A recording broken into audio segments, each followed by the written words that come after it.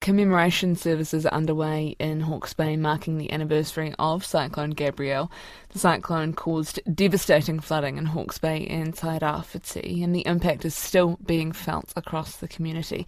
Alex Walker is the mayor of the Central Hawkes Bay district, and she's been attending a service in Parongaho and joins me now. Kia ora.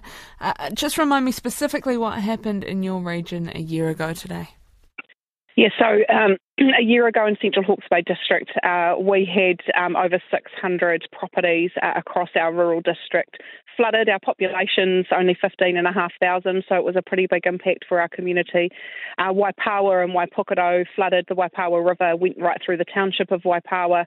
And today I'm in Parongaho Coastal Village, the home of Ngāti Keri and the Parongaho catchment, where 67,000 hectares of farmland was damaged by the cyclone, and we've still got about 25 whānau in this village who are not back into their homes. They're still yellow stickered, so this village is getting back on their feet but slowly.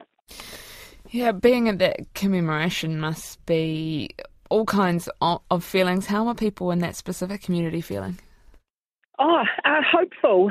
It's kind of surreal to reflect on where we've been to, and for everybody that's been through it and are coming together today, some of that trauma still sits there about what it meant to kind of be sitting in the dark, not knowing what was happening, what was going to happen next, and it's been an important time today where some of that has been shared, but also the context of that. So the community have understood each other, but there's a better understanding now of what that looks like compared to the rest of our district or even the rest of the region.